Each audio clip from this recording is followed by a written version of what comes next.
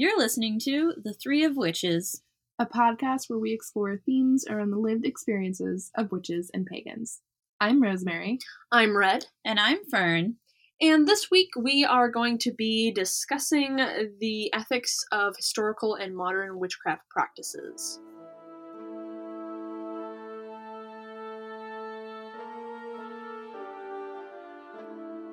This week we are going to start with the history of witchcraft, specifically in the traditions that we follow. Mm-hmm. So I practice primarily Hellenic polytheism, so I looked into ancient Greek practices and folk practices and attitudes towards witchcraft and that sort of thing, and Rosemary. I am an Irish pagan, so I was looking into the Irish history and ideas around ethics and witchcraft there. Not as much as Red found. Red might have found too much. Yes, too much. But I think we are going to start with Red. Unfortunately, Fern had a harder time. Yes, so I primarily work with Sumerian polytheism and a little bit with Norse, where there's plenty in there, but we wanted to kind of narrow down. If we had three and a neo-pagan perspective, we would have, I don't know, a 3-hour podcast. Yeah, which might be fun, but not for Fern to edit. Yeah. No. Maybe if we ever stream something, we'll go for 3 hours. That's true, yeah. But not unless y'all are paying us, so. No, but realistically, we know no one's going to listen to a 3-hour podcast in one sitting, so.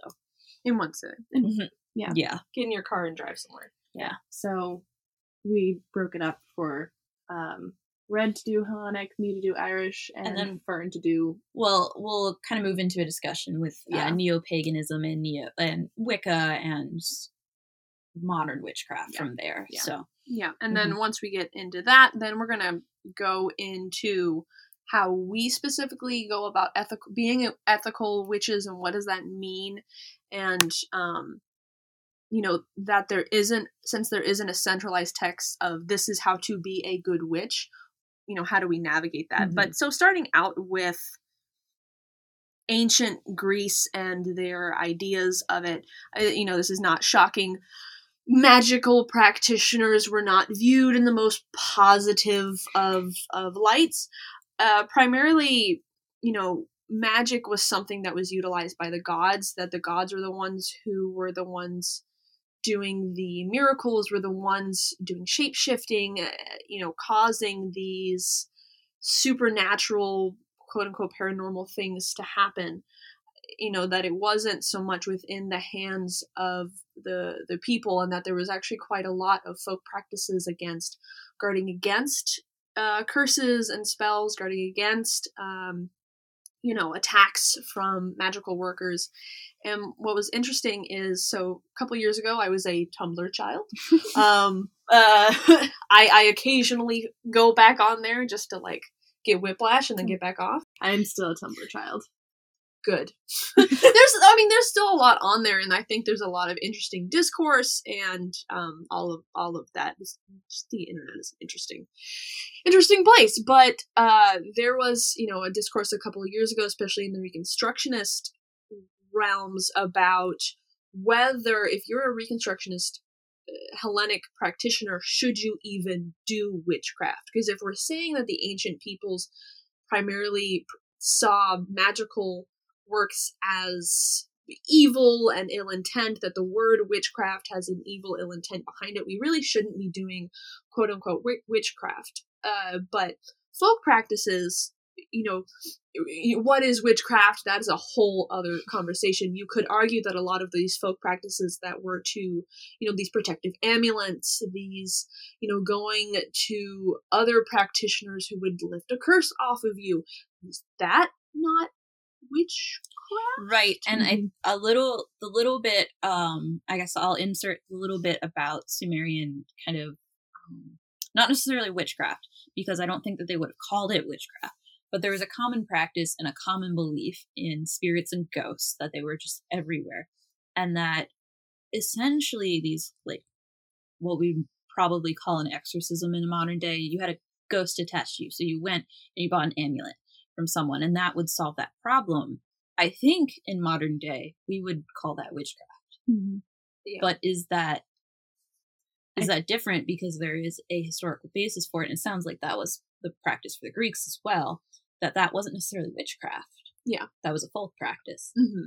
Yeah, I do think an interesting thing is that the act of like getting and using an amulet might not be viewed as witchcraft today, but the act of making that amulet would, I think, to us be viewed as witchcraft. Right. I would consider, if I was making an amulet for myself or for one of you, Mm-hmm. I would call that a Yeah. witchcraft practice. Mm-hmm. But someone else might not. So. Yeah, true. Yeah. And I think, the term around witchcraft has obviously changed through centuries and all of that, but for the ancient Greeks specifically, that to be an ethical magical practitioner was only for protective type things, Mm-hmm. and that you really were supposed to rely on the gods to provide that protection. Really, you should be making sure you're doing your prayers and that your house spirits are happy, that you're being a good person, and then otherwise you're fine. As well as they were very concerned about purity and pollution. Mm-hmm. I read a very long book and I loved it. It was Inner Purity and Pollution by Petrovic. By Andrei Petrovic and Ivana Petrovic. Very good if you're interested in any of that stuff. It goes into kind of how they viewed purity and pollution. It didn't go so much into magical practitioner, what that kind of stuff was, but that really heavily informed their day-to-day lives. Mm-hmm. And I actually have a question about this. So yes. You were relying on the gods and kind of, I guess, their favor in a sense to protect you, to prevent, harm, to do the witchcraft for you in a way we could think about it that way. Was there any sort of maybe class issue where the priest, maybe they had to do something, or was it your daily practice that you were like a pious person that practiced daily in your life, or was there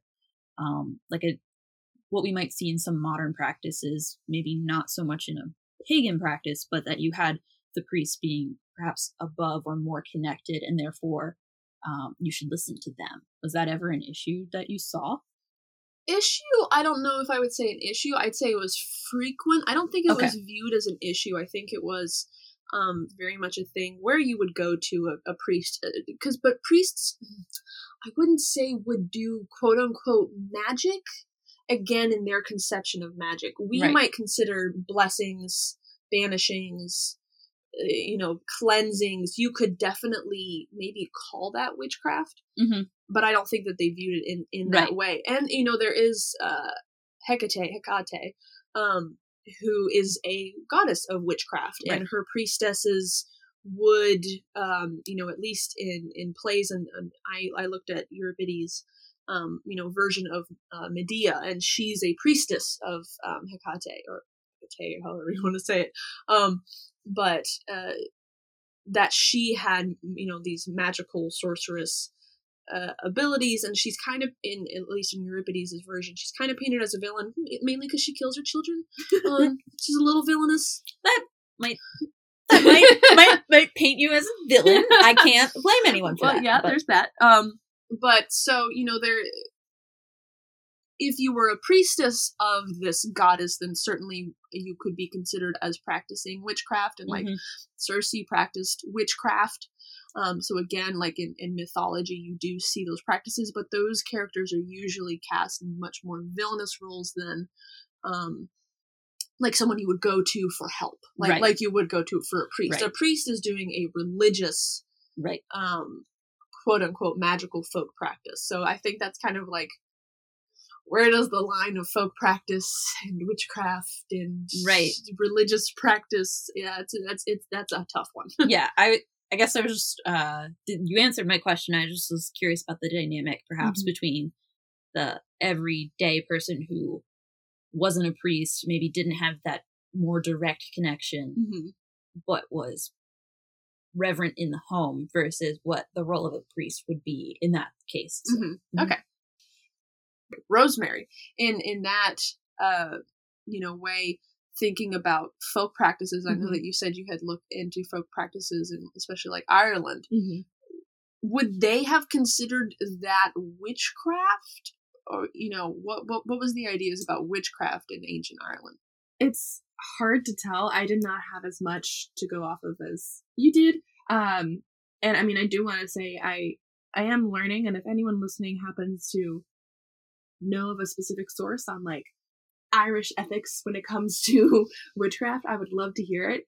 But I didn't see a whole lot that had to do with a general view or rule on how you should use witchcraft or what is a wrong way necessarily to use witchcraft. The things that I saw that were more specific were specifically about cursing, and even then it's still not fully clear. But there isn't a whole lot of specific things in Irish history that I saw when it comes to ethics. I had to get a bit more creative in how it was looking. Right. And I think one thing that we didn't touch on at the beginning of the episode that I would like to is that the term witchcraft is it has changed and evolved, and different cultures will view it differently. And not every culture is going to call something witchcraft. Yeah. And that in our modern day, I think a lot of us who do consider themselves practitioners of witchcraft or a witch are very open to using that term for a lot of different kind of broad areas. And that I personally kind of view it as like maybe a unifying term for different practices in my personal life.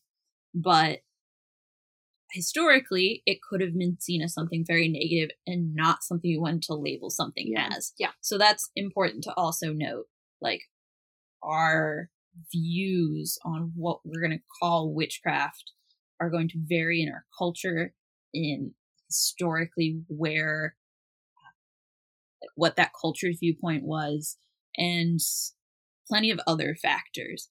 But, like, living in America, we do have a wonderful privilege of saying I'm a witch and most likely not being burnt to the stake for it. Most likely.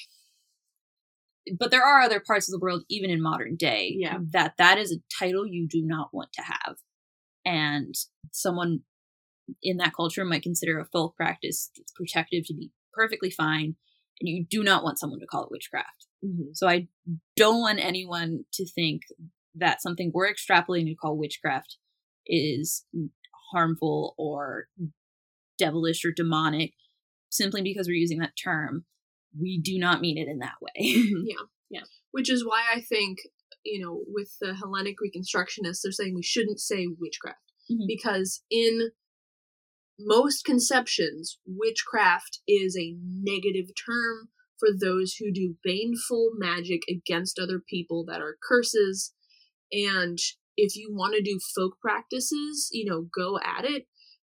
And it's, fantastic that the neo-pagans want to reclaim a term, but if you're a Reconstructionist, that shouldn't be part of your... And this is a conversation that happened between a few people. I'm sure there are Reconstructionists who are fine with the witchcraft and the witchcraft term and all of that. But it is an interesting way of thinking of, what were ancient peoples that we are basing a lot of our practices off of and reviving a lot of our practices off of. How did they view it? And let's be mindful of that at least. I don't know. Did anyone? I didn't specifically find any examples of curses. By examples, do you mean like a step-by-step how to do this? No. But like, I don't know if you found anything in regards to curses specifically in Irish magic or the interesting thing about Irish curses that I saw is, to begin with, there's a very rich history of cursing in Ireland, like up until the 1960s. Like there's a lot of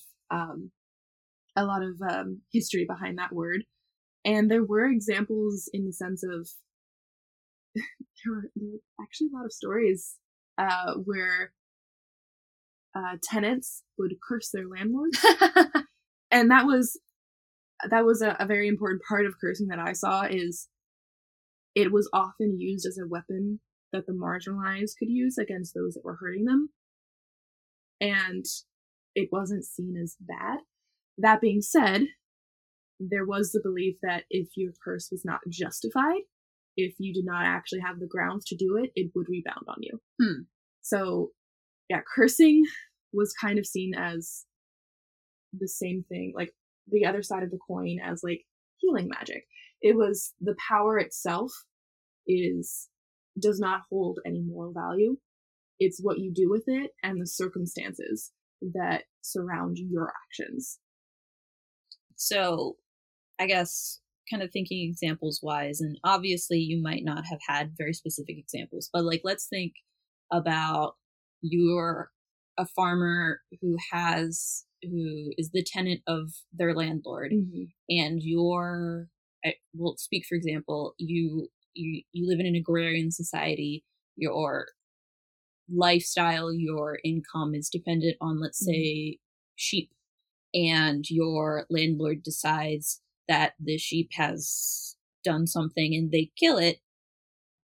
Cursing in response would probably be considered fine. Yeah. But your landlord pets your sheep and you didn't like it. That's a different story. Yeah. There was one story where they cursed their landlord, and the landlord died. Successful curse, but it did. That story noted that there were repercussions to the point of it said that the misfortune found anyone who had a part in the cursing. One person lost an eye, one person lost a leg, and what I find most interestingly, one person lost his reason, which I interpret that as his mind or his logical thinking. He went mad. Yeah. So, which, I mean, it could be a sense of cursing would have been okay, but it was too strong of a curse, and killing the landlord was not an appropriate outcome, so the curse rebounded, is kind of how I was thinking about it. But there also was another type of curse. So curses, just as the noun for that is malakti, singular being malakt. And as far as I understood it, that was an umbrella term, and there was a more specific type of curse called a pishog, which this is where it gets a bit more murky, because it's definitely a nastier kind of curse, but I wasn't seeing things about this rebounding.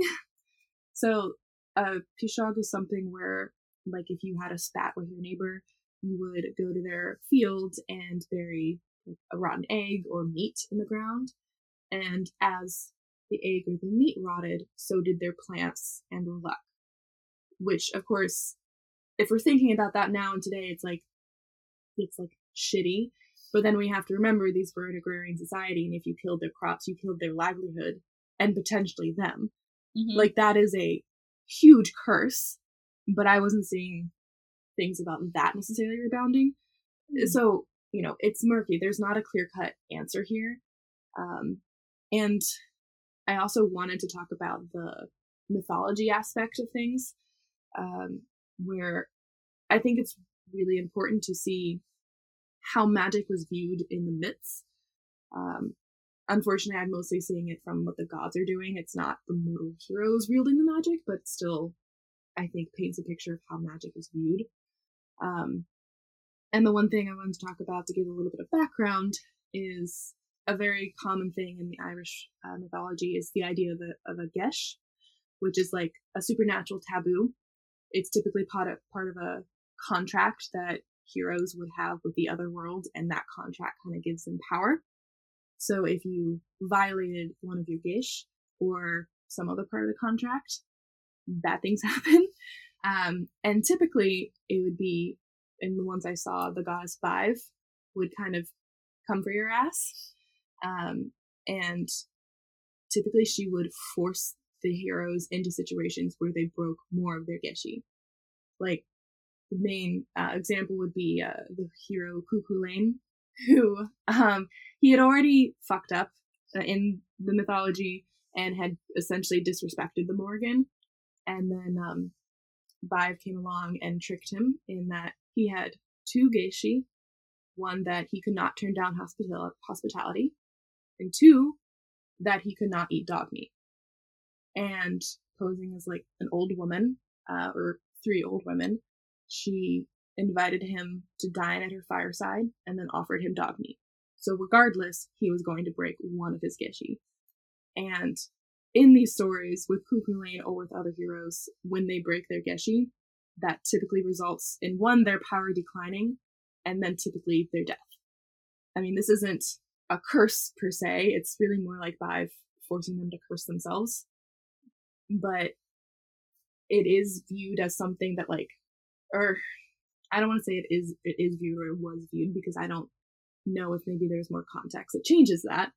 But my understanding is that that's viewed as like, they had it coming, they fucked up, they're going to reap what they have sown, and it was not a negative or bad thing per se that Bive made this happen. And additionally, there are myths where the Morrigan, you see her raining fire and blood onto her enemies, like during battle. Again, not really something like a curse, but definitely not healing magic. It's something that is meant to cause harm and is meant to directly benefit the caster and those on her side. And again, it wasn't seen as bad. Like, you kind of want to be on her side. And, again, it's a goddess doing this. It's not a human or a mortal doing it, but I do think it kind of helps to explain how magic was viewed. And I would interpret it as magic is viewed as a weapon that you wield. You can wield it poorly and hurt yourself and others, or you can wield it justly and protect people and yourself. So there was this balance that this power exists. Yeah. There's no question about that. But what you do with it will affect not only the outcome of that individual event, but perhaps your future, your life. So I suppose in this case, since we're talking about ethics, being ethical would only benefit you. Like, if you were unethical, it could have major backlash in your life or to others. Yeah. Yeah. You needed to consider what the consequences of the power you were using had. Mm-hmm. It definitely would not be something you would want to do in the heat of the moment. Is there anything else you would like to discuss with this? Because it kind of reminds me of one of the more newer, kind of very common discussions with, like, what's considered the threefold law, which is the idea that something you do will return 3 times. Yeah, which I don't have anything more specific to say, other than I just want to read one thing that I saw. Okay. An 8th century hymn from the church that was supposed to protect against the spells of women and smiths and druids, because blacksmiths were kind of viewed as having an intrinsic connection to magic. And I don't really have anywhere to go with that. I just think it's really cool and funny that it's like, protect against spells of women, smiths, and druids. Well, the way I will interpret this is that I need to become a blacksmith, because I am both a woman and, I suppose, depending upon your definition of where a druid falls, but I'm, the neo-pagan version of druids. So, and then I did also want to say, when we were starting to transition to talk about the threefold law, that, I mean, the threefold law as we know it doesn't really connect fully with what I'm explaining about other stuff. But there is the idea that if you fuck up, it is going to rebound on you. It doesn't necessarily say 3 times as bad, but there is the idea of your power rebounding if it is not fair. Right. Which, not the same thing, but you can see that thread of connection. Exactly. And that's kind of where I wanted to go, is they aren't necessarily the same, but it's a common idea that you hear, especially in Wiccan circles and online, and for new pagans. You hear the threefold law, or new pagans or witches, I should clarify. You hear about the threefold law, and it's an interesting idea. And I don't necessarily think the idea is poor, but a lot of people will use it as a justification for saying that someone else is wrong in their practice. Yeah. And that, where I want to lead the discussion moving forward, is that there are a couple sort of rules that apply to certain groups that have also been extrapolated to the wider pagan and witchcraft net. And sometimes not rightfully so. I 100% agree, because I've definitely seen the Wiccan read just repeated kind of everywhere, regardless of whether or not the person is Wiccan, or regardless of whether or not the person saying the read considers it Wiccan themselves, because there is often the belief that this is just what witchcraft is, right? And you shouldn't disrespect that read, right? Which is frustrating when we've already talked about historical basis of witchcraft, right? And so I want to say, what is the read referring to? And it's typically people are referring to, I believe there's a longer Wiccan read, but the phrase, and if it harm none, do what thou will. And so the idea is, harm no one, do whatever you want, is a common interpretation. So the harm no one is really where we're focusing right now. So yeah, and I think that's kind of where the conversation about curses is that cursing is a harmful magic. You are not cursing someone if you wish them well. Yeah, no, the intent is inherent. Yes, the intent is inherently malicious in some way. It can be smally malicious? That's not a phrase. It can be, in a slight way or a large way. But what I thought of, just kind of going back to the threefold, I think it's also grounded in this Western idea of karma, and this idea of law of attraction, and kind of what you put out comes back to you. And again, this Western idea of karma of like what you do will come back to you. So if you do something good will happen to you. If you do something bad will happen to you. Which is why I see a lot of arguments just against cursing, blanket statement, do not curse, because you are doing a bad action. If you do a bad action, something bad is going to happen to you, so you shouldn't do that bad action, period, end of statement. Right. And I want to clarify something. When you say Western idea of karma, could you elaborate on that? Because the term karma is not a Western term. Yes. So when most people, and by most people I mean English-speaking Western world, when we say karma, what I would say is, your common idea of, just random aside, I don't know if you've ever watched My Name is Earl, but I think that is like the perfect encapsulation of kind of what the Western world thinks of as karma. Of, you do bad things will happen to you. If you do good things will happen to you. Like, people say karma's a bitch when, we think of karma like someone, I don't know, littering and then they get hit by a car. Like, instant karma. We say stuff like that. Right. And I don't want to say actual karma, but where the word karma, the origin of karma, is in Hinduism, and that is more about your karmic reincarnation. Right. And so what's happening to you in this life relates to a past life, and this life relates to a future life. Life. Much bigger picture. It's much more like your net. Yes. Yeah. Your Effects. net karma. So it's not like you pick up a can that someone littered and then you win the lottery. Yeah. So more Hindu view of, if you got hit by a car, maybe in a past life, something happened, or, again, I'm not maybe you hit someone else with your exactly in a past life, and now you're reaping what you've sown. Or, again, I'm no expert. Sorry, I just hit you. Karma will get you. But so the Western idea of karma is far more immediate and in this life itself. So I think that when, I don't know, chicken, egg, whether that informed a lot of Wiccan ideas, or whether New Age informed a lot of Wiccan ideas, or Wiccan informed a lot of, whatever kind of way. Right. There is this idea of do bad thing, bad thing happen. Well, right. And as we're talking, it's just making me think of the idea of the Geshe that I talked about earlier, which is kind of related to the do bad things happen to you. Like, hold up your oaths, hold up what you're doing, what you've said you'll do, and good things will happen. And if you don't, the gods will get you, kind of.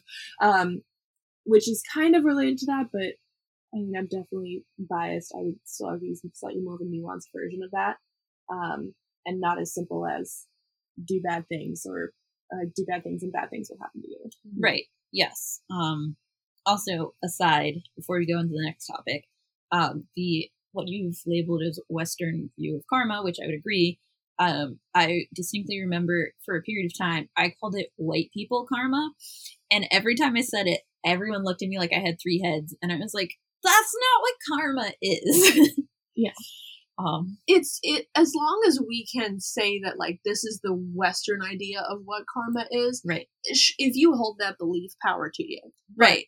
This is not where karma comes from. I just think using the word karma is not the best choice. Yeah, that's my opinion, but yeah, and we can get into that a little bit more and kind of why I might think that. Maybe not specifically karma, but talking about that in a little bit.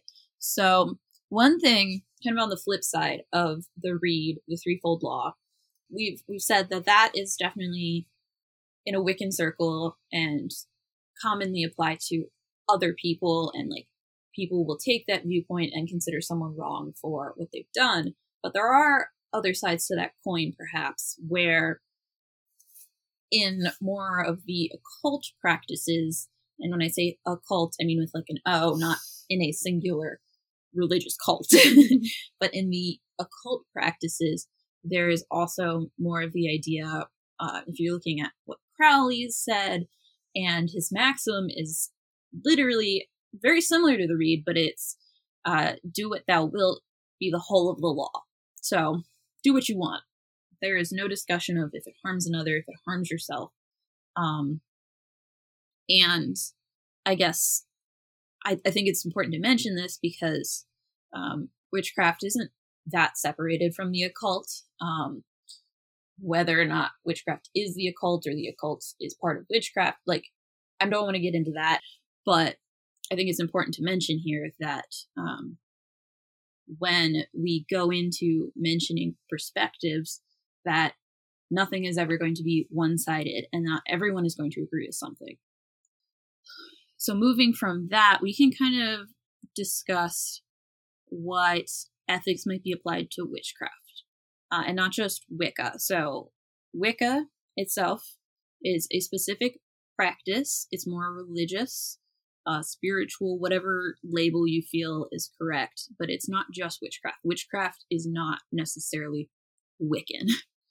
And we've mentioned this before, that's a common misconception, and it's confusing. There's a lot of terms.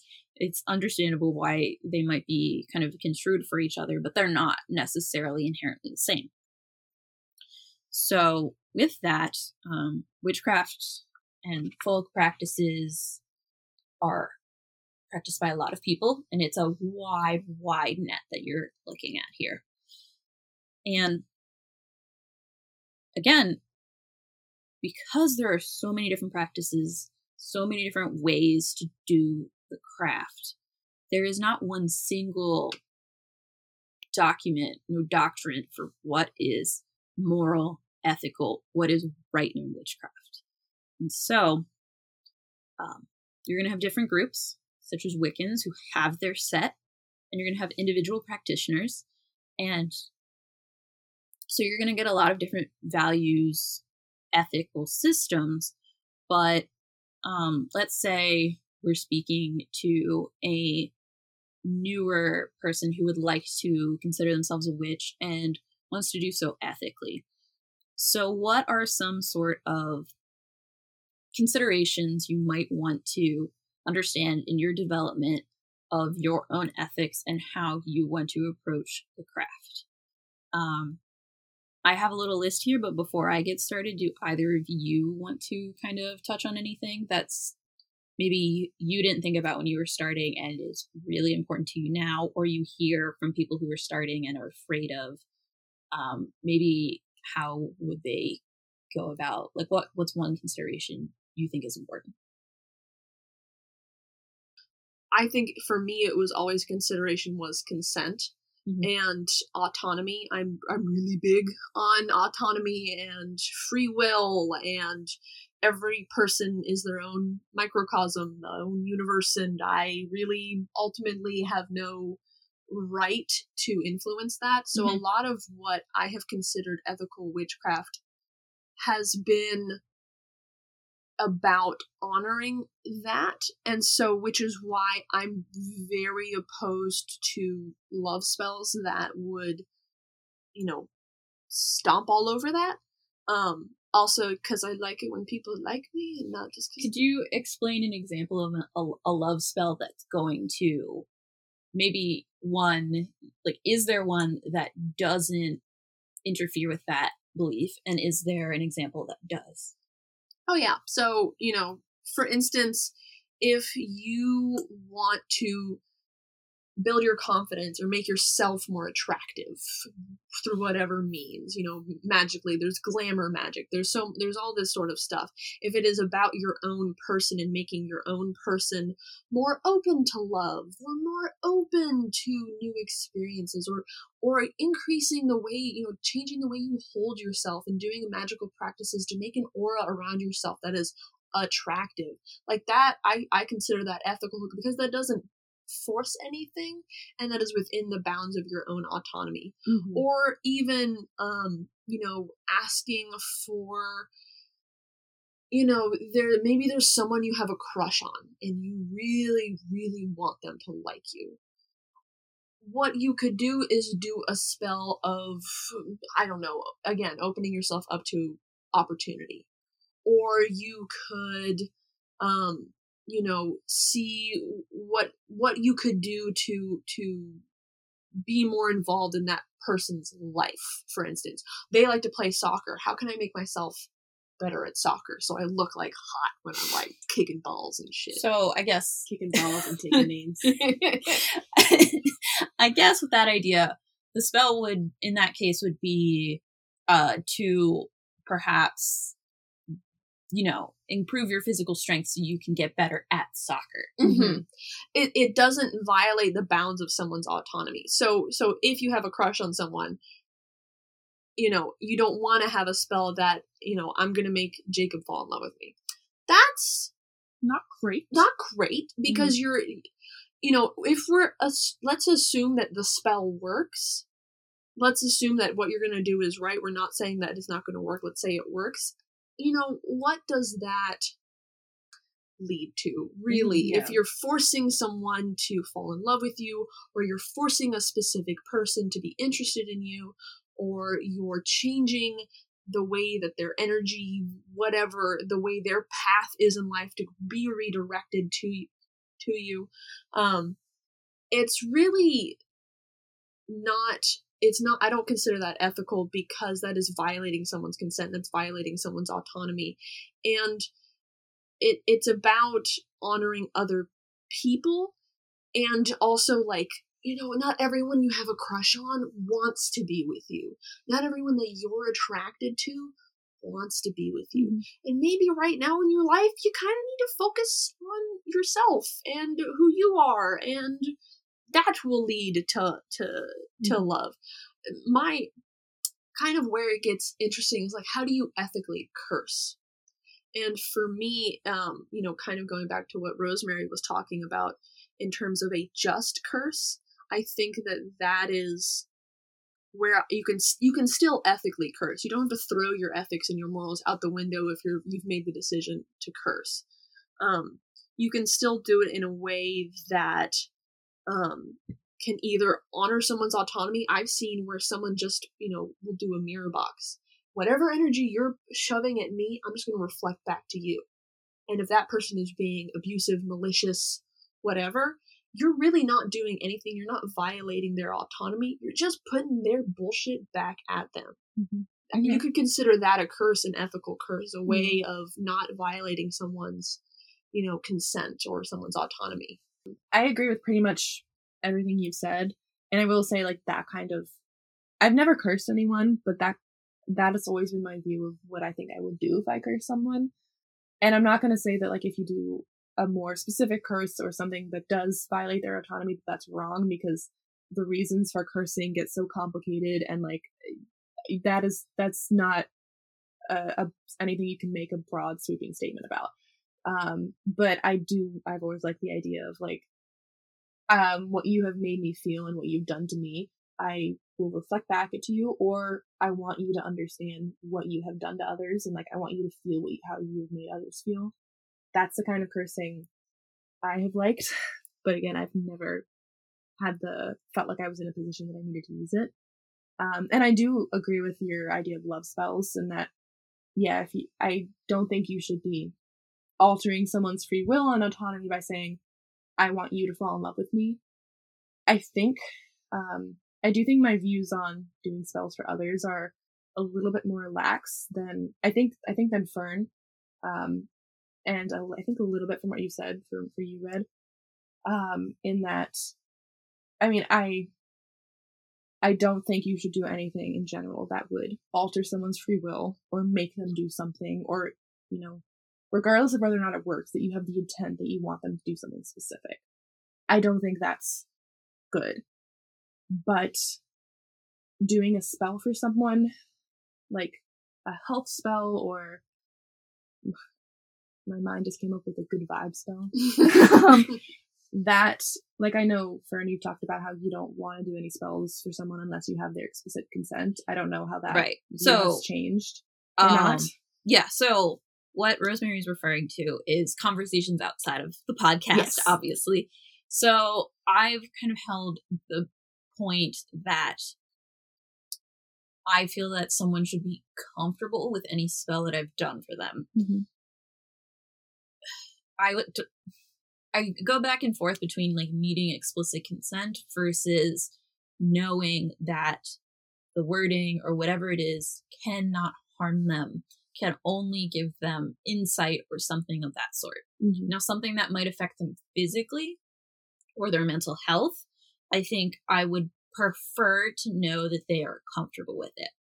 And part of that has to do with, I don't want to give my Catholic grandfather a spell. I don't want to do a spell for him, say for his health, unless that understanding is kind of, I would know that he's just thinking, that he would just think I prayed for him. Mm-hmm. And that would be his understanding of that spell. I don't want to do something that could affect someone's spiritual or religious stance by helping them. Mm-hmm. That's part of it. Yeah, and like I have a roughly similar view, but it's not a fully ironed out belief because I don't do a ton of spells for other people anyway. But I have the one thought of, because I equate spells a lot to prayers, not that they're exactly the same thing, that like I don't mind that other people are praying for me. I'm sure my mom prays for me. That doesn't bother me, which then makes me feel like I pray for other people. I might do a spell for someone else. But that being said, I probably would not do a spell for my mom because I know she would be uncomfortable with it. If I was doing a spell for my brother, who is an atheist, like, I don't feel as much that I would talk to him about it because he's not going to believe in it, and it's just going to be, he might be like, thank you for thinking of me, but like, it's not going to affect his moral code or his beliefs. Right. But I also, I do want to clarify, when I say do a spell for someone, in this case, where like where my boundary is, it's more of like a physical act of making a potion or an offering to the earth or a specific god, which I don't really necessarily consider witchcraft, but some would. That's kind of getting into the realm of spells versus prayers. Right. Mm-hmm. Whereas stuff that is, I guess, it's kind of nuanced in the sense that something like I'm doing a healing focused meditation, which in a sense is energy work, so it could be witchcraft. But I'll talk about like Catholic grandfather example. If I am thinking about meditation and kind of something that I do sometimes is after I've been meditating for a little bit, I'll think about what in myself needs to be healed and who else might need a little bit of healing energy. Mm-hmm. And I think that that's okay, because how that's going to influence them is kind of up to them. Mm-hmm. So I'm viewing it as giving them motivation or energy for their own healing, and that my Catholic grandfather, he might get that little bit of energy for something and be like, I want to go to an extra, church event this week because I have the energy for it. Yeah. And that might be what it does for him. Yeah. And the kind of spells that I have done for other people, like without their knowledge, has been more about attracting good things to them. Attracting the right people, which I'm not sure if that, like the way you were talking, Red, I don't know if you would consider that necessarily messing with others' free will, because when we're talking about love spells and you're talking about your spell should be very centered on you, which is, I think, a fine way to do a love spell. But I also would not think it unethical to do something that's like, I wanted to attract love into my life. I want to attract the right people. Because one, it's not targeted at someone. You're not saying I want them to love me. You're kind of just like, I am opening myself up in the hopes that I am attracting the right people and the people I need in my life. Which is what, and like that kind of similar idea is what I think I would be using for spells for other people. The only thing, this isn't quite ethics, it's more so, I don't know, a safety thing, but the thing that I would not do, and I would generally advise other people to not do, is I don't fuck with luck. I'm not going to do a spell for good luck. I'm not going to do a spell to get rid of bad luck. The only way I can see this connecting to ethics is just that I think it can get unsafe, because luck to me just feels like such a fickle thing, and you don't want to mess with that. If you want to mess with it with yourself, cool. Well, not with other people. Depends on your cultural view of what contributes to luck. And what luck is. Yeah. Yes. Yeah. I mean, yeah, yes. My view is just that it's too fickle of a thing, and you would have to be very specific, or which then could mean you get too specific, like, I'm not going to fuck with luck, and I don't think other people should. Less so from the ethics standpoint, as more so from the safety standpoint. Okay. But it kind of, they get a little tangled there. Mm-hmm. Well, I mean, I would disagree with you, because my view of luck, anything witchcraft is dealing with luck, because you're dealing with an outcome. And that's my opinion.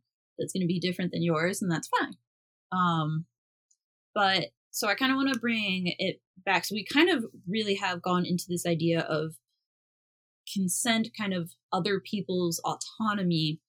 But I also want to mention that when you're looking at consent in a very like literal sense, when you're, say you have a teacher, you're working in a group, if you are that teacher, it is your responsibility. This is obviously my opinion, but I think a lot of people would agree with me.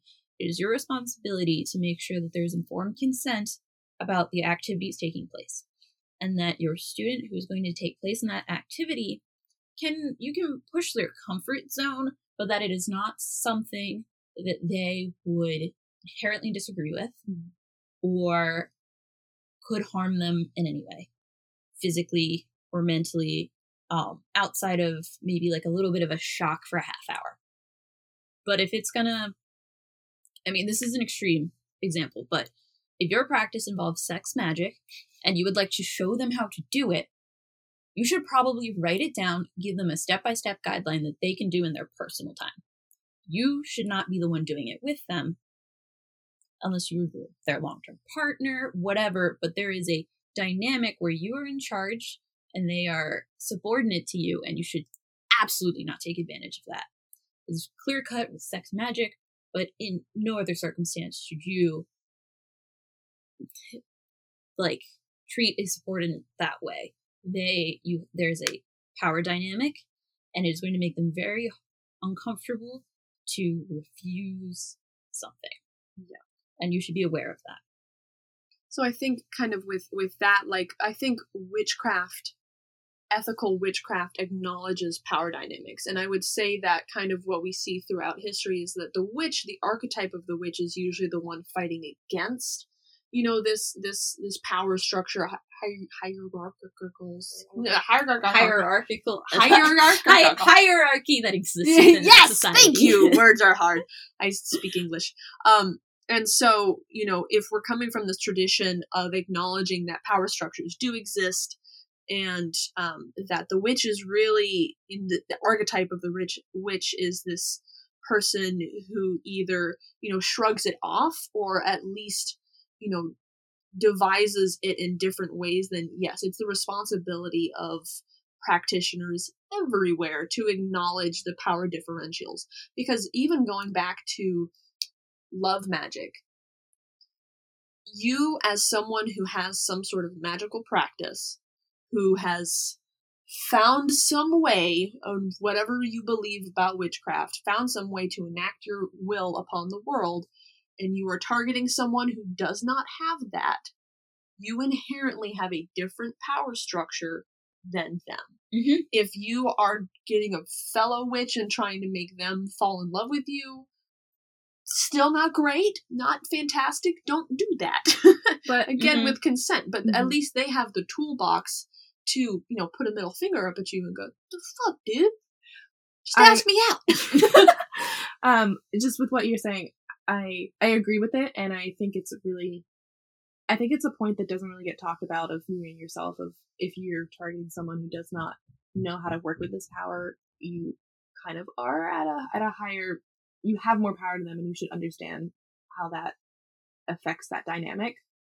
But especially when we're talking about, like, Irish curses being the weapons of the marginalized, like, I don't think it's bad that people wanted to curse Trump.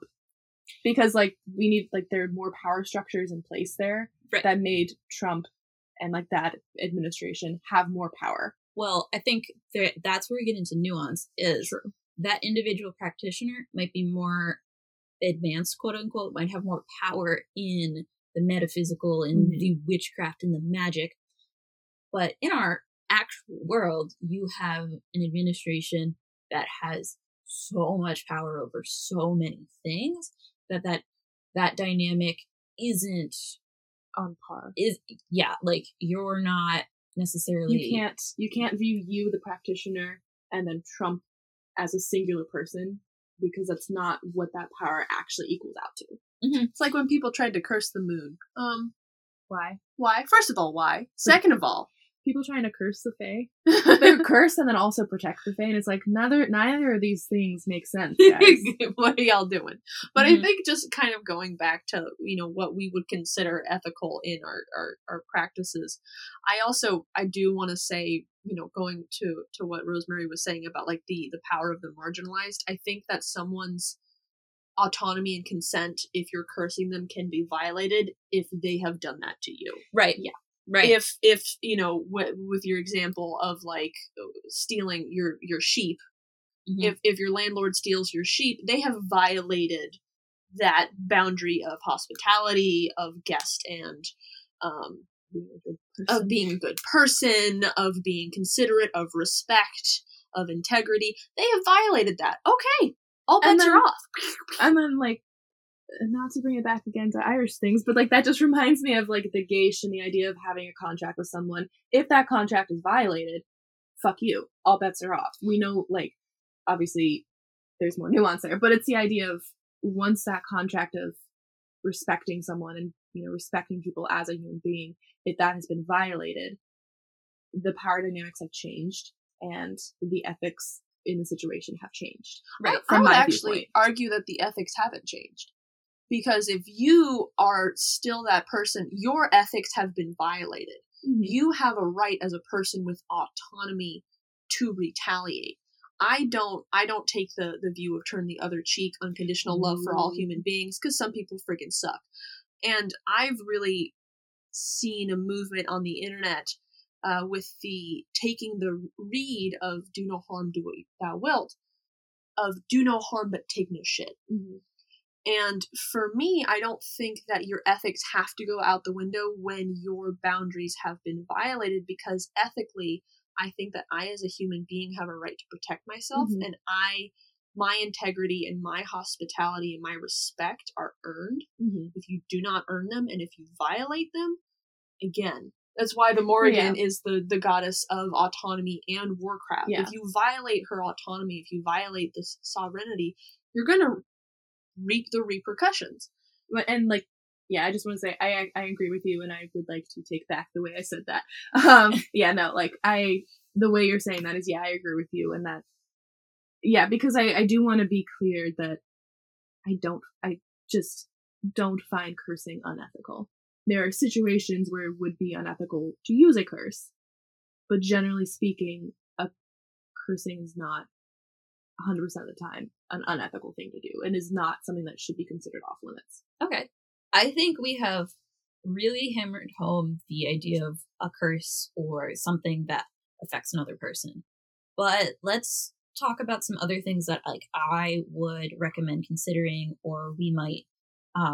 So that was definitely absolutely on my list. Like consent, the idea of cursing, like you need to form your own opinion on cursing, but consent in a general sense should absolutely be honored. Mm-hmm.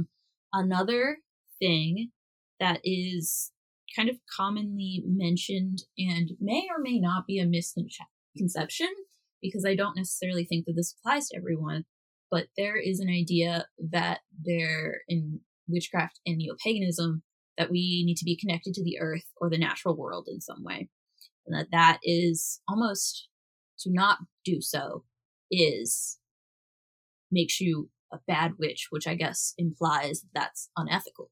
Mm-hmm. And so my point here is just that is a very common thing and is definitely something that not everyone does, though. I wouldn't say glamour magic is the most connected to the earth you could be. If you're doing it with mud, that's maybe another story. But I don't think that someone who solely practices glamour magic is lacking in moral value. Yeah, I see what you're saying, and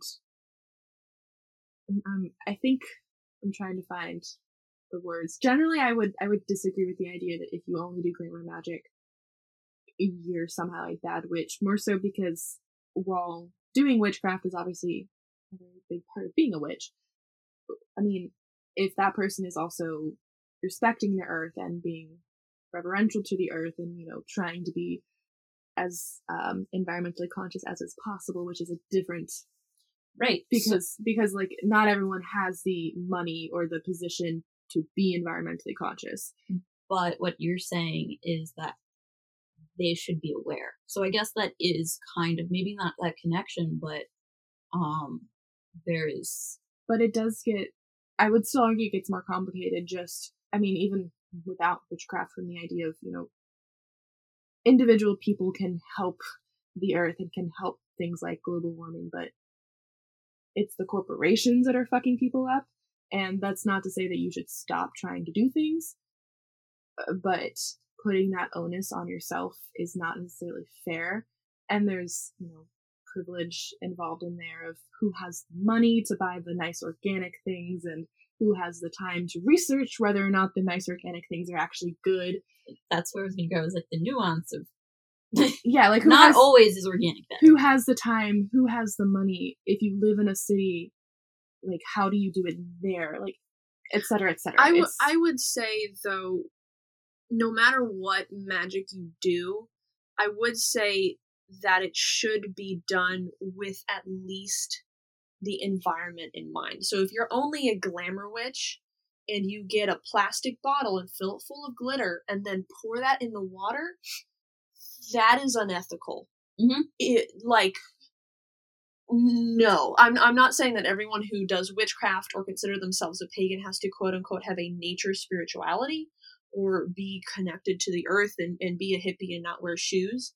But I am saying that if you are in a position to do better, then you should do better. You don't have to do witchcraft that is connected to the earth and the elements and all of that stuff. but you should still at least be mindful of how you dispose of witchcraft products. If you're doing a jar that's glass and you put it into the ground can sink and that can shatter and that can hurt people. Do not put salt in the earth. Do not poison the dirt around you. Practice if common you're sense. leaving offerings out as part of a spell or as more of a spiritual practice, try not to leave things out that are going to hurt the wildlife around you.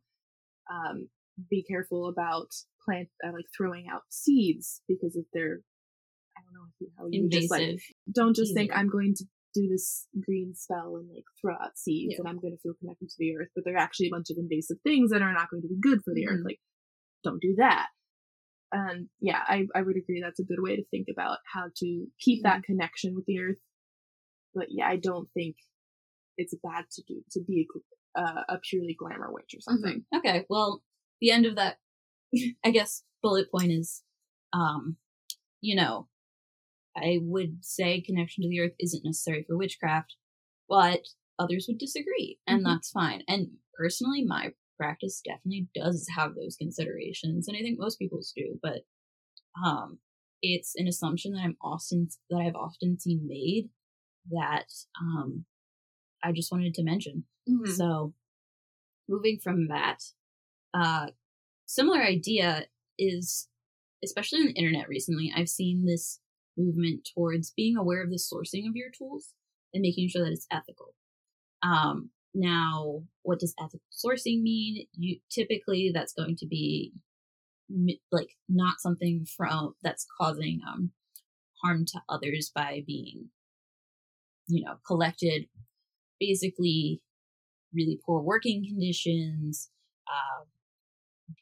Conflict is being caused by the collection of this material, and other things like that. And personally, it wasn't something I really thought about for a while.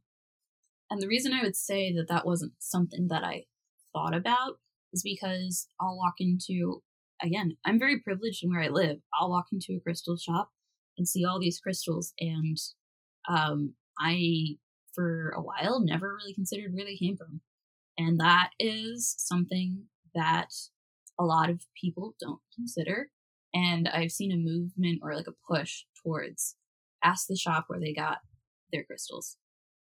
And I think that's a good idea, and that's something to consider. Another thing about that is, if you are really low on money and you can't afford to spend a ton of money on your craft, and maybe an ethically sourced tool is above your budget, and you want a wand, it might be more sustainable to find a thick stick that fell on the ground in your local park and make your own. Yeah. You don't have to spend $100 to have something ethically sourced. And what I also want to say is, if you're, I don't know, hearing this and you were also like, oh my god, I've never thought about where the crystals come from, don't feel bad. I mean, it is a privileged place to be in, but I 100% believe in, once you know better, then do better, but don't, kill yourself over thinking about, oh my god, but I've got so many crystals, and what if I contributed to XYZ thing? Maybe you did, but you also were not the only person to. You are not personally responsible for those things happening. But now that you know better, you can start to do better. And also, generally important, even before we talk about ethical sourcing, you don't really need a whole lot of tools to do witchcraft. And a lot of people want the tools because it makes you feel like you're authentic, and it makes you feel like you're doing something, and etc. But it's okay if you don't have them. It's okay if you need to, find a workaround. And using a stick that you found when you went on a walk in the woods as a wand is not a bad thing, and you might feel more connected to that one. And if you want to hold on to it until you have the money to buy that really nice ethically sourced one, cool. And it's okay to wait, and it's okay to figure out ways to do witchcraft things without the materials that the internet says you need. Right. And one other little thing about ethical, this isn't as big of a systemic issue as conflict areas with ethical sourcing, But I also, this is me personally saying what I believe, so you can take this with a grain of salt, but is important to me that something that is artistic and has artistic value is coming from the artist, and that you're not buying the cheaper duplicate. Now, this isn't always going to be like very commonly seen in a witchcraft area, but if you have this, maybe there's a print that you feel very connected to and you would like, but you found it also on Etsy for someone somehow made it cheaper, but they are not the original artist. There's a reason that the artist is pricing it that way, and the time and effort they spent on it. Please do not buy the duplicate. If you would like to paint your own version inspired by it, I think that is much better than buying a replacement at a cheaper price on wish.com or on Etsy. If you've ever made that mistake, it's okay. I personally believe that it's very important that artists aren't written off for the effort that they've done because something is expensive. I also think it's incredibly important, this is not ethics, just support your pagan artists, please. No matter, just please support them. Like, they're doing us a solid, keeping us going and giving us some really cool shit. Just support them. There's some really interesting artists and candle makers and soap makers and salve makers. I think kind of it's just going back to of just being conscious and just being aware and honoring the time that people put into things. And if there isn't a respectful practice behind that thing, if these candles are made in factories that use child labor, like yeah, it does kind of go back to there might be a reason that it's cheaper, and it might inherently disagree with your views on ethics, and that you don't need to research everything for 10 hours, but sometimes Amazon is cheap because Amazon has their ways of doing things. And and then of course it's complicated because, like Fern is saying, we're not saying research everything into oblivion. Don't do a single thing until you know everything about it, because most of the time that's impossible. And again, I've tried, and I promise you will be frozen with anxiety. and oh my god, it is not a fun place to be. Yeah. And we can talk too about the privilege that comes with, again, having the time to research all of these things and the wherewithal to do it. And it is very complicated. And unfortunately, it just comes down to you have to figure out where your own line is. Right. And moving into that, there are two other things I wanted to mention, and that what I view as important is that we kind of touched on this throughout the whole thing, but you should be able to recognize first your places of privilege, and that if someone calls you out on it, it's not to call you a shitty person. It is for you to kind of reflect on and recognize, oh, I told someone they shouldn't have this crystal because it's unethically sourced, but I didn't consider that that's the only crystal they have and they bought it 5 years ago. And they cannot afford another one, whereas I have 105. That's different. Their one purchase possibly had less impact than what you've purchased, and maybe you purchased a bunch before you knew it was unethically sourced, and then you threw them away. Is that any better? Mm-hmm. That's the kind of privilege we're talking about. And with that, one thing that is kind of important when you're working with craft and can help you grow a lot is recognizing your own flaws. And so the idea of shadow work, which is, it's a psychology term. It's kind of complicated, but one thing that I found really helpful and has kind of become a moral value for myself in my practice is that I know I am flawed. I hear what I say and I reflect on the things that I said that were wrong, not to the point of causing myself crippling anxiety, because that is easy to do. But on the flip side, I said this, I should own up and apologize. And what work do I need to do to recognize that I am biased or internalized this systemic issue and how do I break that apart? So that's kind of something. Because I would say that being an ethical person is how you be an ethical witch. Mm-hmm. And being an ethical witch will make you, or, again, chicken, edge. Chicken and Ed. Edgelord chicken. Edgelord chicken. That's what they call me. It's Fern's official nickname. Yes, Anyways, but just this idea of, I think a lot of what we've kind of moved into saying is also a lot of just being an ethical person. Right. And being a conscious person and being an aware person. And that is going to make you an ethical witch. If you are aware of where you're sourcing materials, period, end of statement. If you are aware that you will make mistakes and you are not perfect, and that you have really not a lot of authority to tell people on the internet how to live their life, because they are flawed and you are flawed, that, that they're, and on this, the flip side of that, I'm there talking are nuances. Well, yes, I'm talking about, like, you need to throw out all your crystals because they came from this country, and education is one thing, shaming is another. Exactly. And it's just, be a decent human being. And if you are a decent human being and you put your values and your ethics into practice, that will hopefully also be included in your witchcraft. I try to be very conscious of my environmental, impact on the world. I give alcohol offerings to the gods and spirits. I never pour it on the ground. I have a dead log that has a kind of a crack in it, and that's where all my alcohol goes. It is contained within that dead log, and we're going to burn it one of these days, and it's probably going to go poof.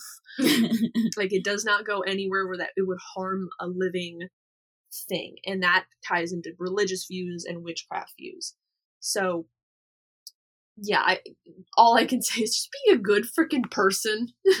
Yeah, we get, obviously there are some things that ethical witches will think about that an ethical non-witch is, your average person is not going to be thinking about whether or not it's ethical to cast a love spell.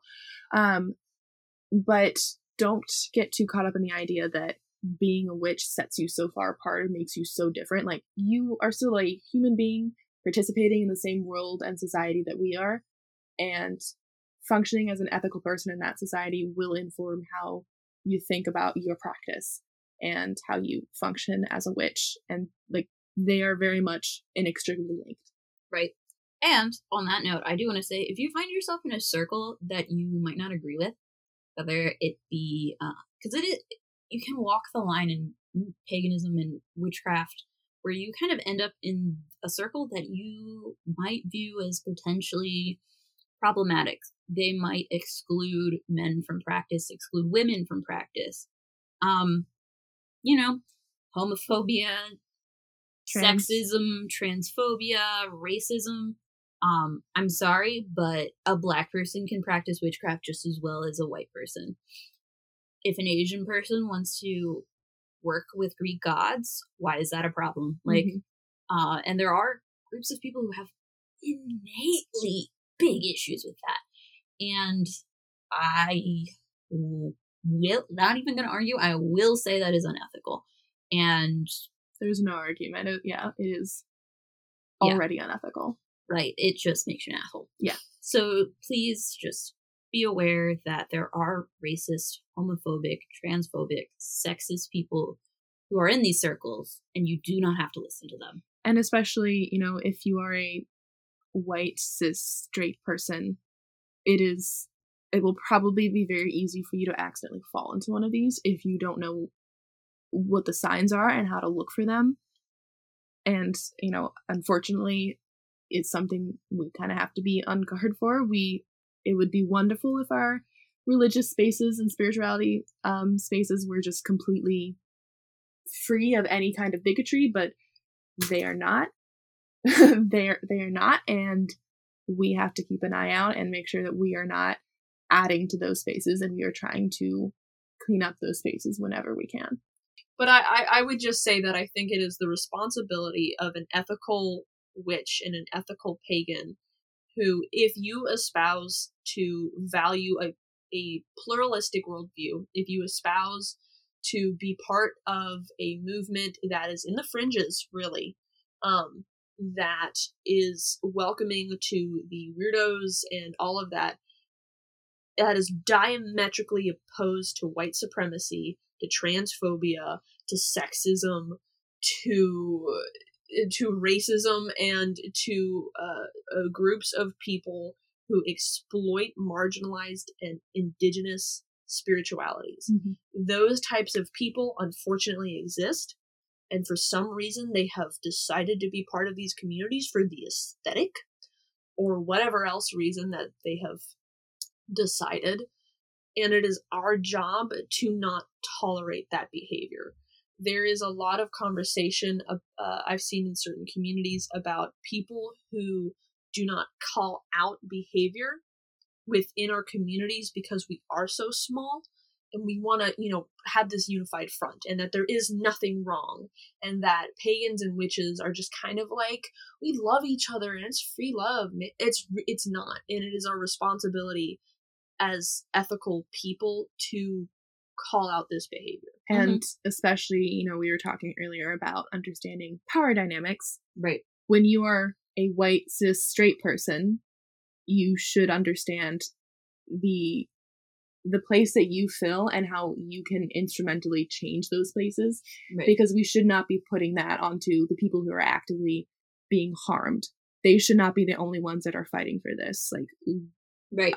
We also have to step up. And I will say, if you are in a group setting, you are not a leader of this group, and you find a member is saying, acting, doing something that might be or is explicitly bigoted, if you are in a safe space, you should call it out. Is not your job to get yourself harmed to protect yourself. If you need to just leave and walk away. But on the other hand, to make yourself uncomfortable to protect someone else is a different story. Yeah, yeah, I would agree, yeah. An example, so when we were in our college group, we had a conversation about cultural appropriation. And there was a member who didn't quite, I think y'all remember. Yeah. I don't know if I definitely you do, remember. Rosemary. Was I there? I don't think you were there that time. No, I think I got the text live. So there was just someone who had a I don't want to say ignorant, but it was basically ignorant. And it was ignorant. And just didn't view cultural appropriation as a thing. Like, it wasn't a thing. And there was another member who tried to explain it, and person of color, and she got really frustrated and really upset and walked out. And I would say the time where I saw maybe a little light behind his beady eyes was when a fellow white cis male looked at him and said, "Hey dude, I understand why you might think this, that it's not a thing, and that we're all friends now and racism is dead. But think of it this way." And I really appreciated that. Yeah, I am so grateful that actually just friend of mine happened to be there that time, and that he said something, because he wasn't a witch, he wasn't a pagan, he was just there because he was like, hey, people seem chill, and it gave a lot of authority to what was being said, which is so sad that it had to happen. But, unfortunately, one of those things that if you share an identity with a person who is arguing against something, and you can be like, look, dude, I can understand why you would think that, and I get it, okay. But understand that we come from a different place, and that we come with our own biases, and I really appreciate it, because pretty much everyone there was female presenting, and I don't know if he would have taken it as well from us, and he didn't. And I do want to clarify, we had this one person of color who was very distraught and really wanted this point to be understood. But we had probably one person saying cultural appropriation isn't a thing, and maybe 4 or 5 people actively, trying to explain it to him. And then that 6th person was that male presenting cis white person. Yeah. So and unfortunately sometimes that is what it takes. Mm-hmm. And so just going back to ethics about why we brought that story up is, and being an ethical person is about recognizing the nuanced, crazy world that we live in, and that not everything is perfect, and that just because I think there's this idea that if you just educate someone, if you just tell someone the quote-unquote truth, then the only reason they think this is because they're ignorant, and thank you so much. As we've seen with the invention of the internet, there is a plethora of information, and yet still. Yeah. Yeah. I will say that if you feel called to educate someone, it's important. Like, if you want to be effective, and this isn't just a witchcraft thing. Like, my background is science. Some of my work I've done and some things I have published, not under the name of Fern, so you will not find it, but is, communicating science to non-scientists. And you have to kind of separate yourself and find where the other person is. And so that's going to be the most effective way to do it. But, sometimes you can't just say, hey, I get why you're racist, but hear me out. Melanin doesn't determine intelligence? Yeah. Clearly. Mm-hmm. Clearly. Education is a long process. And, you can say, you know what, you're not worth my time. You're just a bigot. Get out. Mm-hmm. Get out of my group. Yeah. Especially when it comes to your specific group of, spirituality and like place to practice your religion. Education is good and it's definitely admirable to try. But also it's totally fine to just say, you are not making the space safe. You are not open to hearing anything else. You are not welcome here anymore. Mm-hmm. Yeah, we do not have to tolerate intolerance. Kind of bringing it back to ethics and the ethics of witchcraft. Kind of what would you guys say is, I don't want to say most important because that's a big question. I would need to write some lists. But what is an important consideration for you ethically as a witch in today's society? What would you say is like a key consideration of what informs your ethics, or how you act ethically as a witch? Right. This is interesting. This is a really good question. Mm-hmm. I think my evolving viewpoint, and the reason I say evolving is because I don't always act the way I think is best, but I try my best not to do the things I think are horrible and should never be done. But that the big question for me, I guess, is the action I'm taking, the effect I'm making. What impact do I want that to? It might be small, but on a bigger scale, if that was magnified, how would I want that to affect the world? Mm-hmm. So that's how I kind of view it. So you gave this really nice grand answer. And the thing that I am currently, my brain is like circling back to, is probably just autonomy. Like, that I don't think you should. I think one of the pillars for me is I don't think I should do anything that alters someone's free will or makes them do something I think they should do, even if I think they are actively harming themselves. If you do a spell in that situation, I think it should be more so for that person to have clarity and an open mind, because then they're still going to come to their own conclusion, and it might still be the wrong conclusion, but that's sometimes the best you can do. And yeah, I think for me right now, I'm coming to autonomy. It's just imposing your will on someone else is not good. And aside from cursing, when it's justified, I can't think of another reason that you shouldn't do that. I couldn't agree more. I would say, you know, that you guys have both said things that I would definitely say, and I want to echo. And I think to add something as well, for me, as I've developed my practice of witchcraft, but also just religion, something for me that's been so important in terms of ethics has been integrity, and acting in a way that is honoring of my own values and my respect. And I think that integrity is anchored in the fact that I believe I am inherently fallible, not infallible. I am fallible, and that the way that I view the world is my view, and that is true to me.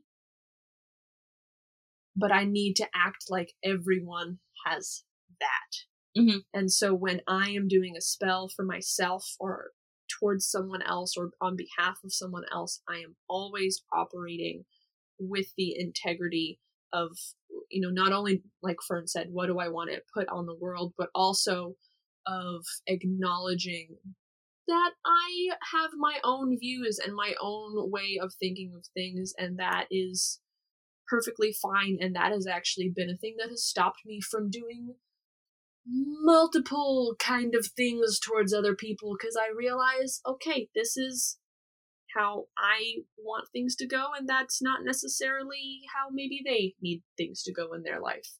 So I'm, instead of doing a curse or a malicious spell or something like that, I'm just gonna deal with me Mm-hmm. and be someone who has integrity and honor and respect for myself, and move on with my life. Right. And one thing I do want to say, that there is one instance in my life, one person in particular, that for years I went back and forth on whether or not I should curse them in this massive way.